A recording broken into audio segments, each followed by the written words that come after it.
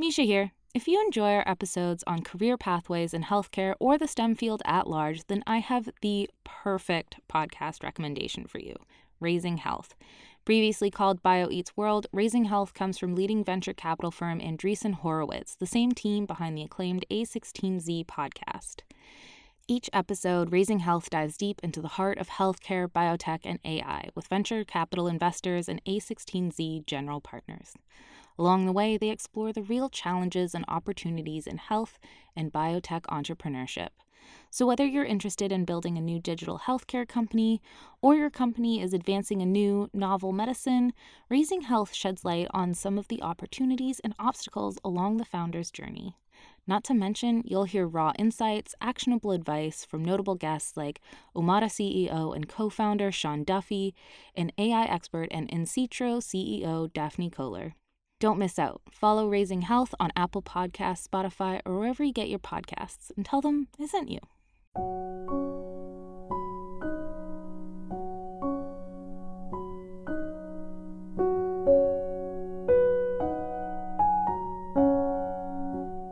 Hello, and welcome back to Story Collider's Stories of COVID-19 series. This is part 1 of episode 2 on the theme of cooperation. Let's face it, as human beings, working together can be difficult in the best of times. But now the pandemic has made things even more challenging. And whether we're researchers, activists, or volunteers, I think we're all kind of wondering, how do we organize? How do we collaborate? How do we help each other, given that it's not safe for us to gather in person or travel or do any of the things we'd normally do to make teamwork happen? And under the circumstances, is it still possible to accomplish anything meaningful as a team? Our first storyteller of cooperation is Brazilian researcher Diana Bertuol Garcia. Her story was recorded at her home in Sao Paulo. Because we weren't able to ship equipment to Diana, her story is recorded using her smartphone microphone, and we appreciate your understanding with regard to the audio quality.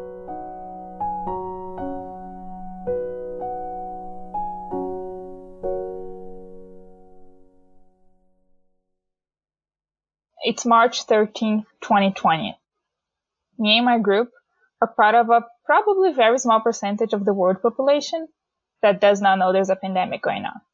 So in case you don't remember, the pandemic was declared like 2 days before that. So sure, we know about COVID, we know it's already in a lot of places, but it seems like a very far away disease that has nothing to do with us. Why? We're in the middle of the Patagonian fjords in Chile at a local Forest Service shelter. So it's a 7-hour boat ride from the nearest town and a 10-hour drive from the nearest airport. So this is one of the most remote places on Earth. It's a landscape carved by glaciers. Steep fjord walls covered by temperate rainforests, icebergs in the water with a glacier on the background.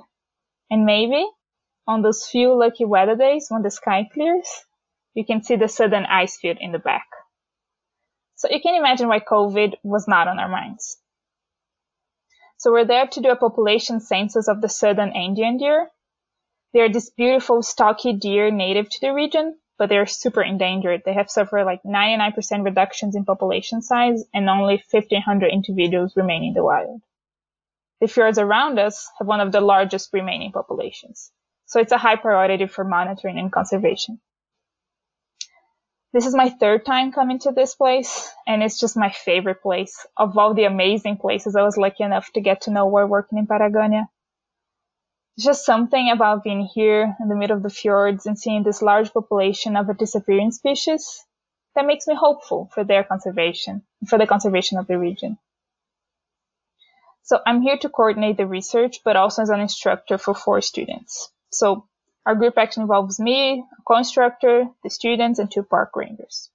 And we are all part of a larger group of staff and students that remain in what we call our base camp, which is a 3-hour drive from where we got on the boat. And right now they're doing a different research project. We have about 20 students, and all of our students are in their 2nd or 3rd year of college, and they've come from the US to Patagonia to spend 1 semester with us, learning about the region's ecology, culture, and conservation. Throughout the semester, we all live in tents, and when we're in base camp, we share a small shelter with a table and an improvised kitchen. So in these rustic conditions, you really get to know each other. With me now in the fjords, there's Max, who's always calm and positive, paints beautiful watercolors. Seth, who's always super excited about everything and often takes the lead on organization. Anna, that has a spot-on acid humor that you can never tell if she's joking or being serious. And Laura, the youngest, super sweet girl, but always looking for something that she lost or misplaced. But anyway, here in the fjords, Max, Anna, Laura, and Seth are mostly just excited to see this elusive deer we've been talking so much about. So we're starting to cook dinner. The next day, we plan to leave for a backpacking expedition to count all deer we can see and service some camera traps. When I go to send our daily everything's good message on the inReach, I see that we have a received message from Basecamp. Something like, things have taken a turn for the worse. Call us on the satellite phone. So I don't even give myself time to figure out what this means. I just grab my satellite phone and I go outside. And it's raining, so I know the connection will be bad. But I managed to place the call anyway. And from the other end, all that they are able to tell me and I can understand is something in the lines of, pandemic declare, program cancel, you have to get back as soon as possible, students are going back home to the US. That's it. So satellite phones are just not meant for longer conversations. I have so many questions that I didn't get time to put into words, like when and why was the pandemic declared? Why are we canceling the program if there are no cases in our region? Are there new cases in our region now? How should I tell the news to the students? What about the deer monitoring? How should I tell the news to the park rangers who drove us on the boat all the way here just a few days ago? I don't want to get back. I want to count some deer and see some glaciers. And it's a lot of work to get here, so it seems like a waste of time and resources to go back now.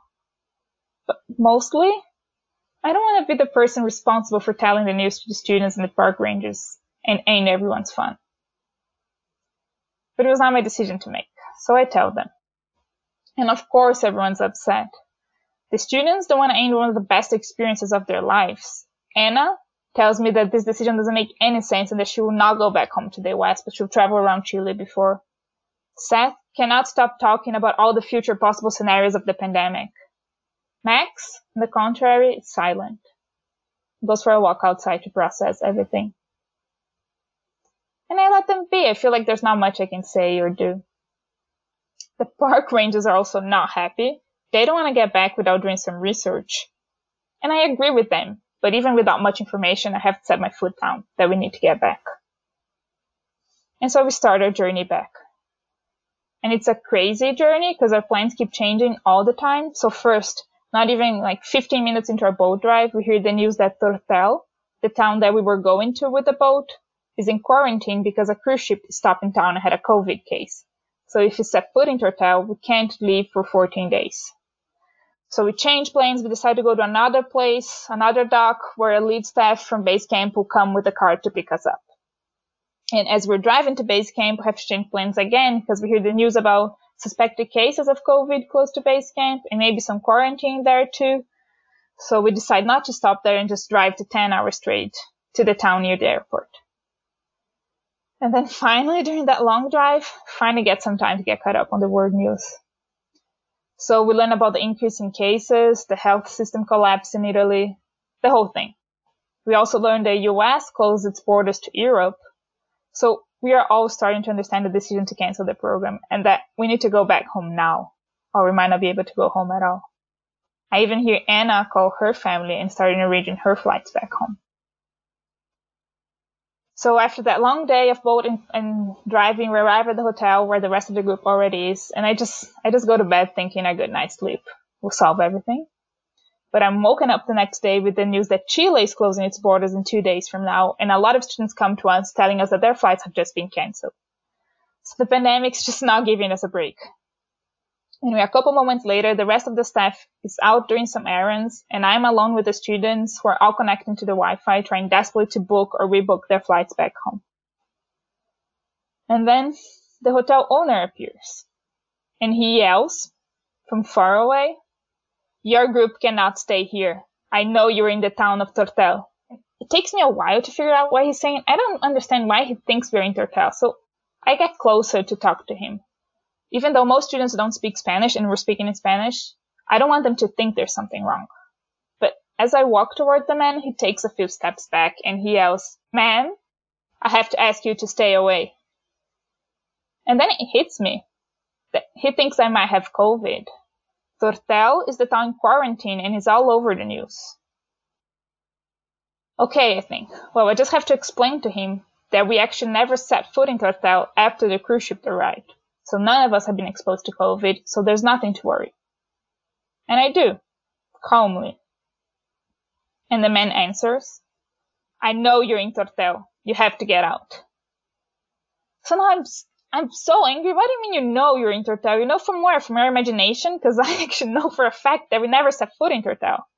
And at this point, students are all looking at us. They know something's wrong. But I get my act together and I explain to him again. But the man just won't change his mind. He keeps saying that he knows apparently better than us where we were. And I try to explain to him and again, but I get angry and angry every time that I try to explain. And at some point, I just give up. So we get kicked out of the hotel. So now I'm alone with the students on the sidewalk with no Wi-Fi and no place to stay. In less than 24 hours, I got out of the Patagonian fjords and I landed in the middle of this global pandemic, have to take care of my group of students and make sure they get on a flight home before borders closed. I'm totally desperate. I have no idea what to do. I'm almost crying. But apparently, my students know what to do because they see me clearly in distress and they come to me and they calm me down.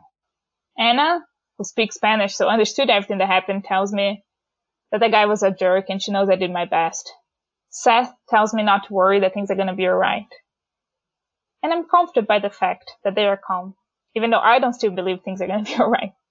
But the fact is that they are right. Not long after that, things begin to settle, and the rest of the staff actually finds us a place to stay. So when we arrive there, I stay inside the car thinking about everything. And I've been mostly holding everything together up until now, but being alone for the first time in the past few days, I just suddenly feel all the weight of it. And I just burst into tears. I cannot stop crying. The last few days have been so overwhelming. I don't even know what to make of it. But then I look outside the car and I see that students are helping each other with packs. They're making lunch. Spirits are high. They're enjoying some of the last few moments we all have together as a group. And I'm still crying. But it's for a different reason now, and I'm no longer worried. So even with my puffy eyes, I get out of the car and I join them for lunch. So in the next few days, everyone managed to book their flights, and I say goodbye to a few students every day. The last group, including me, leaves the day before most flights in Chile are shut down. So less than a week after I received that message in the fjords, I'm in my family's home in São Paulo, Brazil, and I'm missing our group. But I'm so grateful for our last few crazy days together. And I also miss the glaciers and the deers, but I bet they're enjoying some peace now during this global pandemic.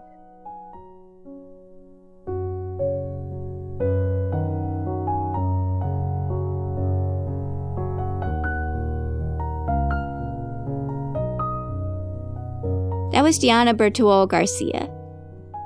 Diana is a Brazilian biologist and teacher. She has an undergraduate degree in biology and a master's degree in ecology, all from the University of Sao Paulo, Brazil. She has worked at the interface of science, education, and practice in conservation, leading conservation academic programs with Brown River Conservation Studies in Chilean Patagonia for 3 semesters. After a change in plans due to the pandemic, she's currently applying for PhD programs to pursue her interest in ecological research. Before we move on to our interview segment, I just want to give a quick reminder that you can catch more true personal stories about science at our weekly online shows. Tonight, in fact, we have another Science Story Slam where you can put your name in the virtual hat for a chance to be invited on screen to share your science story. In December, the winners of the 5 slams we've held so far will compete in a Super Collider Slam for the ultimate prize, a Story Collider hoodie. And take my word for it, these hoodies are extremely cozy. Find out more at storycollider.org. To learn more about how we're cooperating during the pandemic, or not cooperating as the case may be, I spoke with Athena Actipis, professor of psychology at Arizona State University and the co-director of the Human Generosity Project.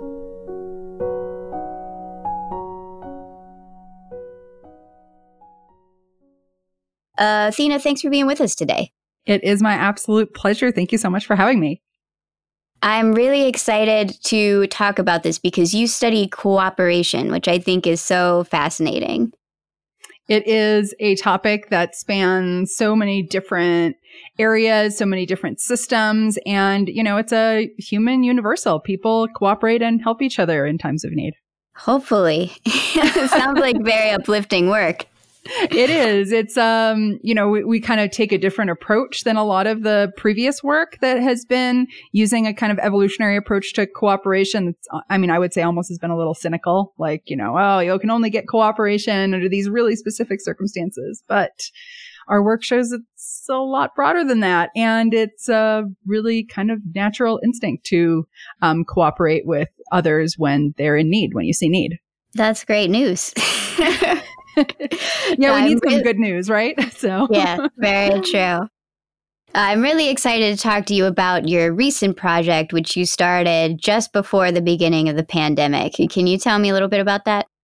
Yeah, so we are looking at changes in cooperation and interdependence, and also a whole load of other factors like anxiety, stress, people's attitudes about the future, and how those have changed since the pandemic began. So yeah, we started the project just a few days before the pandemic started, before it was officially declared by the World Health Organization. It's actually really amazing that you were able to anticipate everything and that you were able to get this going and mobilized before the pandemic started to get that data collected early on. Yeah, well, it all started because my colleague, Peter Todd, who now is really kind of leading this project about cooperation and interdependence and thinking about the future and all of that during COVID, he was visiting my lab. This was right before the pandemic. So, this was literally the last colleague who I saw in person. And we were just chatting in my office about have you noticed that there's this pandemic that is, it wasn't a pandemic then, right? It was just this spreading epidemic. And, our voices kind of got a little more hushed, and we're like, do you think this is gonna keep expanding? And then we closed the door because I don't know if you remember what it was like then, but people thought you were weird if you thought that there was something going on, So I closed the door, and we're like, yeah, I think it's going to get bad. And at that point, the scientists and both of us were like, we should start collecting data. So not to make light of it, but it was when times get tough, scientists collect data. Exactly. And, so we then got together this, team of graduate students in my lab, and then other academics who are, in all these different disciplines. And, we basically said, all right, we want to put together this study. What should we put in it, and how can we get it started as soon as possible? And, I called up our human subjects board and said, hey, this is coming today.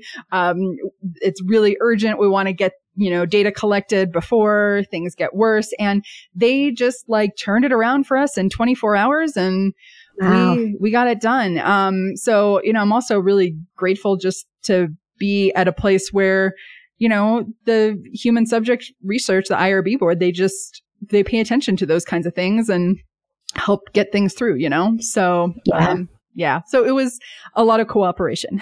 I guess you're the expert. So what specific aspects of cooperation were you looking at with these surveys?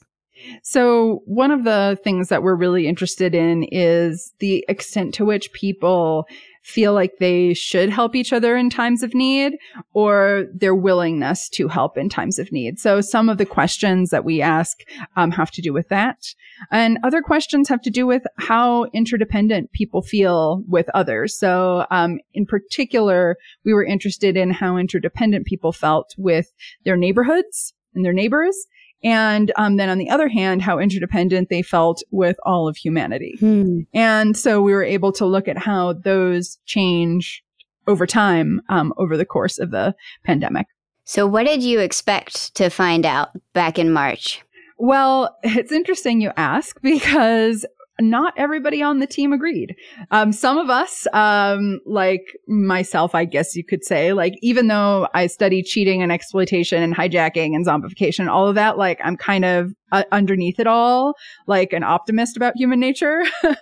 But some of my colleagues, maybe were a little more cynical. They're like, oh, when bad things happen, like, it just brings out the worst in people. So we, different people on the team had different hypotheses about what would happen. And we were all kind of approaching it from this perspective of just being really interested, in what would happen. And then, hopefully being able to understand a little bit more about human nature in times of crisis through the work.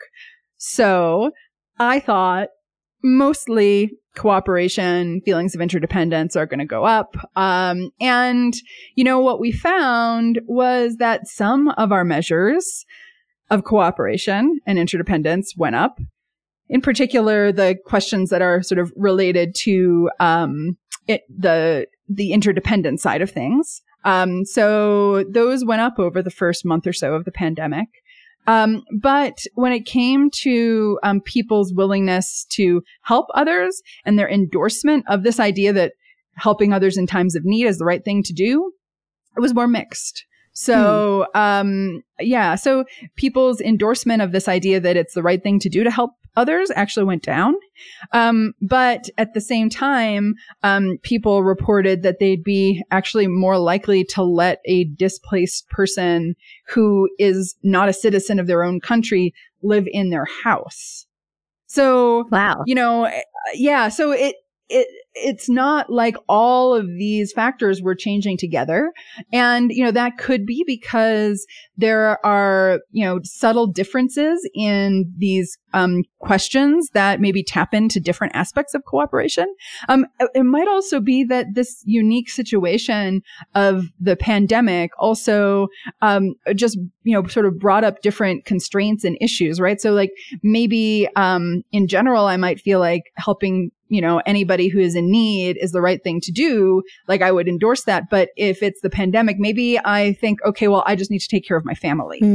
I'm speculating here because we don't really know why. But that's one possibility, is that, that people's frame of, who they should take care of might shift.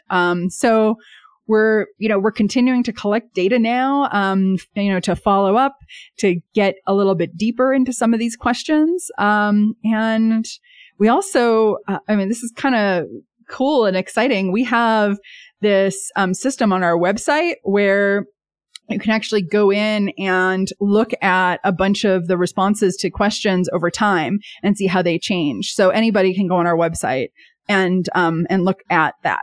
Oh, neat. What's the website? It is cooperationintheapocalypse.org. That's great. That wasn't already taken.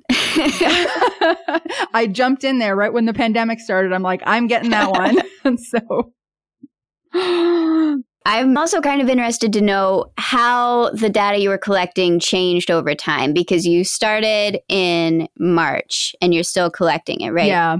So is your question about the kinds of questions that we're asking or other things that have changed since the beginning of the pandemic? Maybe both. Did you ask the same questions all the way through, or did the questions you were asking change over time? So some of the questions we've asked all the way through. So we've asked, these items about interdependence, willingness to help others, also how people perceive the future, their perceived risk of contracting COVID. So there's many questions that we've asked all throughout.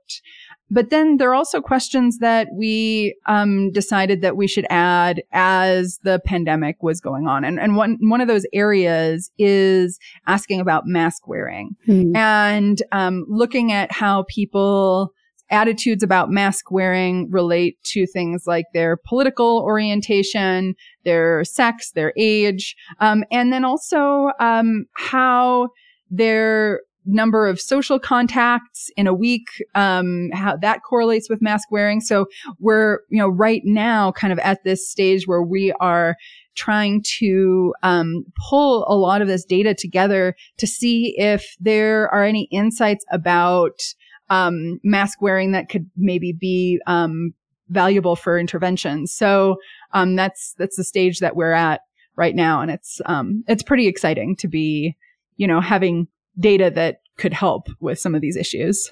Yeah. Do you have any insights to share yet, or not yet? Are those still in flux? Well, our preliminary analysis, which doesn't include yet all of the data points, it's about half of the data points, but it suggests that people who are more likely to wear masks, who report that they're more likely to wear masks, they also report having fewer social contacts. Mm. And people who are less likely to wear masks report having more social contacts. So to us, this suggests that there may be sort of two kinds of people who are being more careful and less careful, as opposed to if I know I'm going out and encountering lots of people, I'm going to be more likely to wear a mask, right? It's not like there's a sort of risk management going on. It's maybe individual differences in terms of tolerance for risk that might be influencing that. And those kinds of things end up being important for, how epidemiological models get parameterized, right? If you want to make predictions about how a disease is going to spread, you have to make assumptions about people's behavior. And, when you have overlaps of things like people, being less likely to wear masks and also having more social contacts, that can dramatically change the dynamics of disease spread. Yeah, that makes a lot of sense. Going back a little bit to the question I asked previously, how did the survey responses change from the start of the pandemic to now? So we have data available, like I said, on our website where you can kind of eyeball it up until the beginning of June. So from about beginning of March to the beginning of June. And for some of the interdependence items, it looks like we're seeing a continued increase in the extent to which people perceive themselves as interdependent with others. It's not for all of the items, but for many of them. And then in terms of changes in people's willingness to help and cooperate, it looks like those have kind of stabilized after an initial period of change. The other thing that's interesting is that people who have pre-existing medical conditions seem to be a little bit different from the rest of the population in how they're responding to some of these items. So the changes in interdependence, for example, and perceived interdependence, quite a lot of that was driven by people who had pre-existing medical conditions. So, in other words, if you know that you're a little more vulnerable, then you're more likely to see yourself as more interdependent with all of humanity during a pandemic, which kind of makes sense, but it also kind of brings home this point that awareness maybe of vulnerability and, having those vulnerabilities, can sometimes make it so that you can see better what that, true interdependence is, right? Because in a pandemic, right, everybody is highly interdependent globally. Totally. And that seems to be maybe a little bit more hidden for people who don't have pre-existing conditions that might make them, more vulnerable. That makes a lot of sense. It seems like the less privilege you have, the easier it is to see privilege in many ways. So that totally makes sense. Thank you so much, Athena, for chatting with us today. It was my pleasure. Thanks for having me.